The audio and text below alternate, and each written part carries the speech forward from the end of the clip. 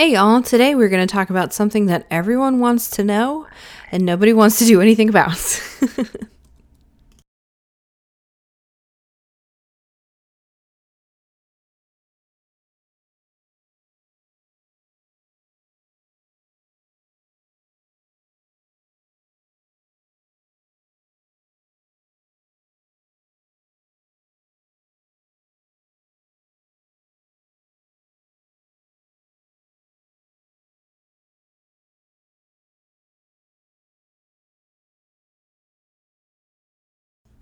So what we're talking about today is how to find clients that actually pay you pretty well.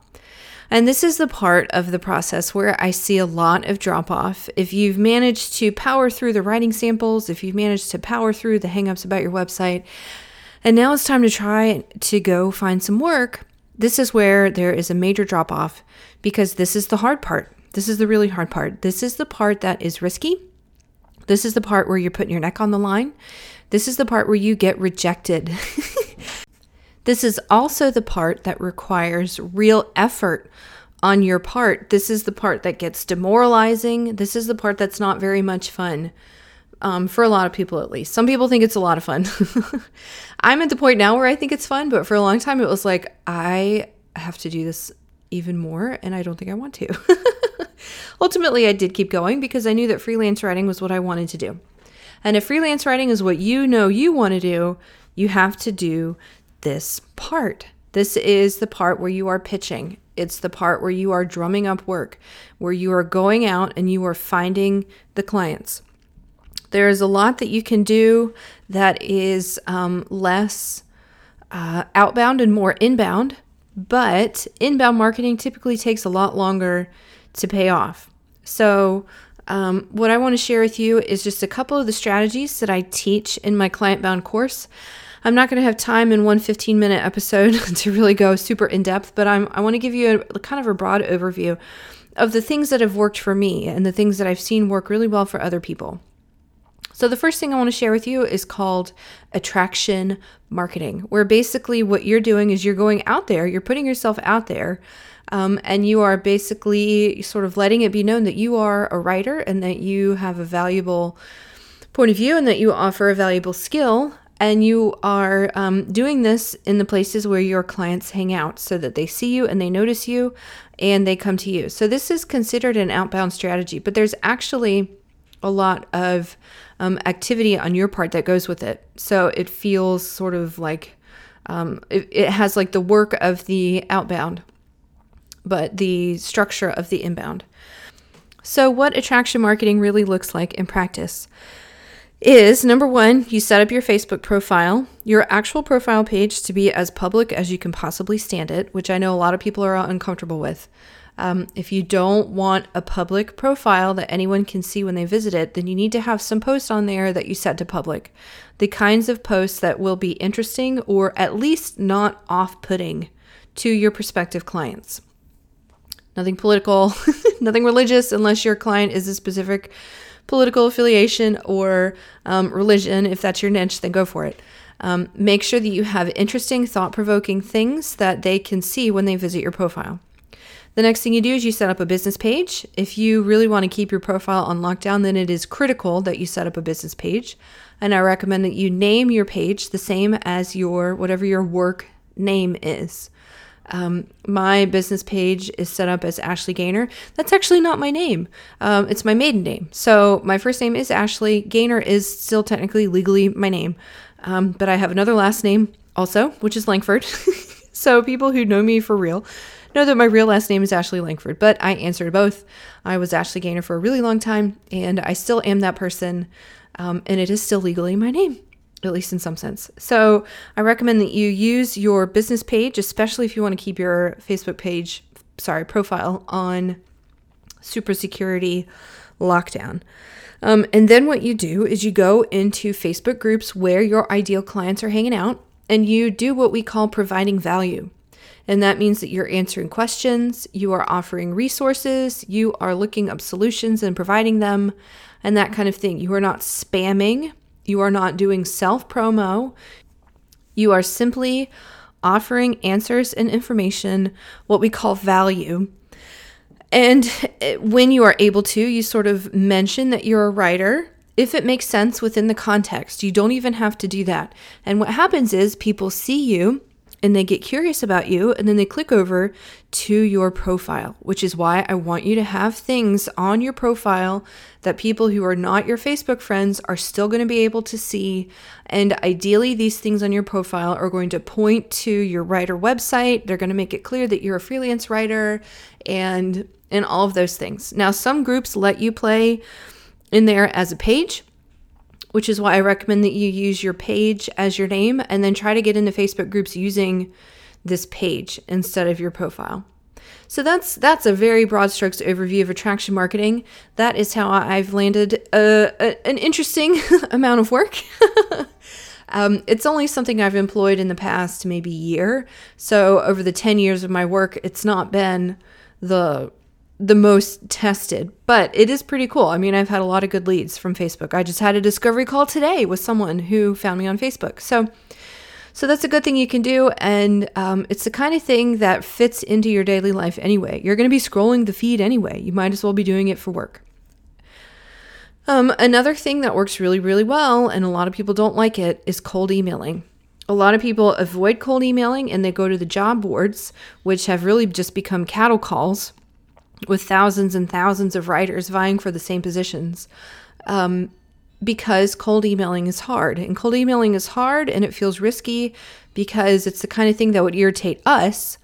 But if you do it right, and if you do it with the right people, then the thing you need to understand is that what you're doing is solving a problem.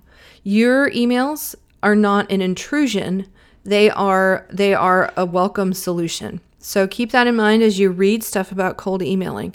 Now, with cold emailing, there's a certain amount of volume that you have to keep up with it. You can't just send 5 emails and get a month's worth of work.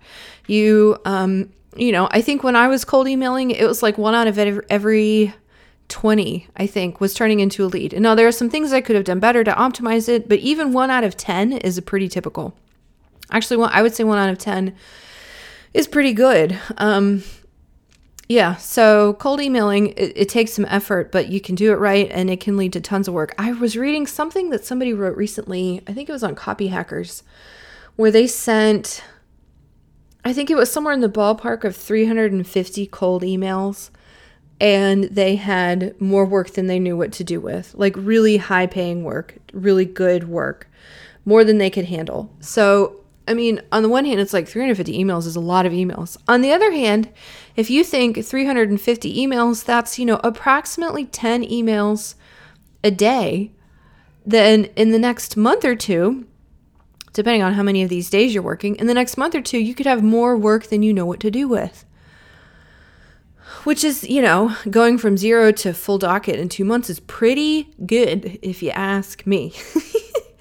So don't write off cold email just because it's scary. The other thing I will tell you about cold email is that it gets easier. The first one is absolutely terrifying. The second one is still pretty scary. By the third one, you're kind of like, well, I'm pretty nervous, but I'm just going to send this because it's what I have to do. I mean, seriously, by the time you get to the third one, if you can push through the discomfort and just get to that third email, it is so much easier. And then eventually you're like me and it's like, blah, blah, blah, blah, blah, blah, email. So, cold email. So we talked about attraction marketing on Facebook. We talked about cold emailing. And then the other thing I want to talk to you about is referrals. Referrals can come to you pretty quickly if you're doing that Facebook thing. I've had a good amount of work come to me from people who knew of me on Facebook. And they're like, oh, you're looking for a writer? Here, talk to my friend Ashley. Referrals can... Actually, my very first job was with someone I met. I can't remember if we met online or it was through Facebook somehow. I don't remember exactly. It was through Facebook somehow, but we actually had been emailing. We went off of Facebook into email because it was like he posted about an event or something that I wanted to attend. So I emailed him directly. This was back. We met in 2008. This was a long time ago. The world was a lot different back then. Anyway, we're still in touch with him, or I'm still in touch with him. Anyway, yeah, that was my first client. Came from Facebook. So, But what I'm getting at is your referrals come from your contacts. They come from people who know who you are. So referrals can come to you from your friends, like people you know in real life, from your uncle who works in IT. They can come from your 7th grade English teacher. They can come from somebody you know, like at church. I had work referred to me by a landlord one time. That was interesting. I got a couple of books out of that. Like I was editing books, and I edited a couple of book manuscripts as a result. I don't think anything ever happened with them. But anyway, yeah, from my landlord. Another source of referrals is going to be your clients. So people you work with, you can ask them if they know of anyone else who can benefit from your services, or you can ask them to spread the word about your name and say, traditionally a referral is, hey, give me the names of people who I can help, who you know. And so then you get the names of their friends, and then you go to the friends. But the way I like to do it is say, hey, do you know anyone who needs freelancers? And if so, would you mind connecting us? Or I can go to them directly if that's easier for you. It's better for me if I can get an introduction. And also I'm sort of like, I'm asking them almost permission to go to their friends instead of saying, give me this info. It's, would you mind sharing this info? Do you think I can help your buddy? Yeah, so that's referral network. So your in real life people will get to know you. Your Facebook people are going to get to know you and send work your way. And then people who you've worked with is another great source of referrals. And then I'll tell you, this is kind of a minor thing, but I think it's worth mentioning. I hand out job leads. My client docket is full right now. So whenever I get leads for new projects that I either can't take, or they're not right for me, or whatever, for whatever reason, I'm not taking this work, what I do is I offer these leads to the people in my coaching group. So if you are interested in the coaching group, then I recommend that you send me an email directly. It's it's not something I really advertise a whole lot, mostly because I just don't have a big fancy sales page built out for it or anything, mostly because it's a subscription, it's a monthly subscription or an annual subscription. It gets complicated with ClickFunnels, and I haven't figured it out yet. So it lives on Teachable. You can go straight to ashleygainer.teachable.com if you want to, or just send me an email and I can give you more info and see if it's the right fit for you. Okay, so those are 3 of my favorite ways. Those are actually the primary ways that I have found work. I found it through referrals. I found it through being present and known on Facebook and soliciting or like generating interest that way. And I found it through sending cold emails. Those are 3 things that worked really well for me. And those are just 3 of the many, many, many, many ways that you can find great, high-paying clients who value what you do, who are not trying to scam you, who are not going to rip you off, who are not going to ghost you or otherwise mistreat you, and who you are not going to find in the job boards or on Upwork. There is so much better out there for you, and this is just sort of a peek at what that might look like. And as always, if you have any questions, let me know. Otherwise, I'll talk to you next week. I have kind of an interesting one. We're doing a little bit of a departure next week. Hey, did that sound good to you? If you want to learn more about finding freelance writing clients who are going to pay you well, pay you on time, give you recurring work, and make you really, really happy to be a freelance writer, then I have something for you. It is called Client Bound. It is my new course on how to find freelance writing clients. If that sounds good to you, then I recommend that you go to copychatter.com/clients and check it out. And hey, there's one more thing. If you like Copy Chatter, if you listen to this podcast every week, and if you feel like it has helped you, would you mind leaving me a review on iTunes or wherever you're listening? That would be really helpful for me, and I'd really appreciate it. So thank you so much, and I will see y'all next week.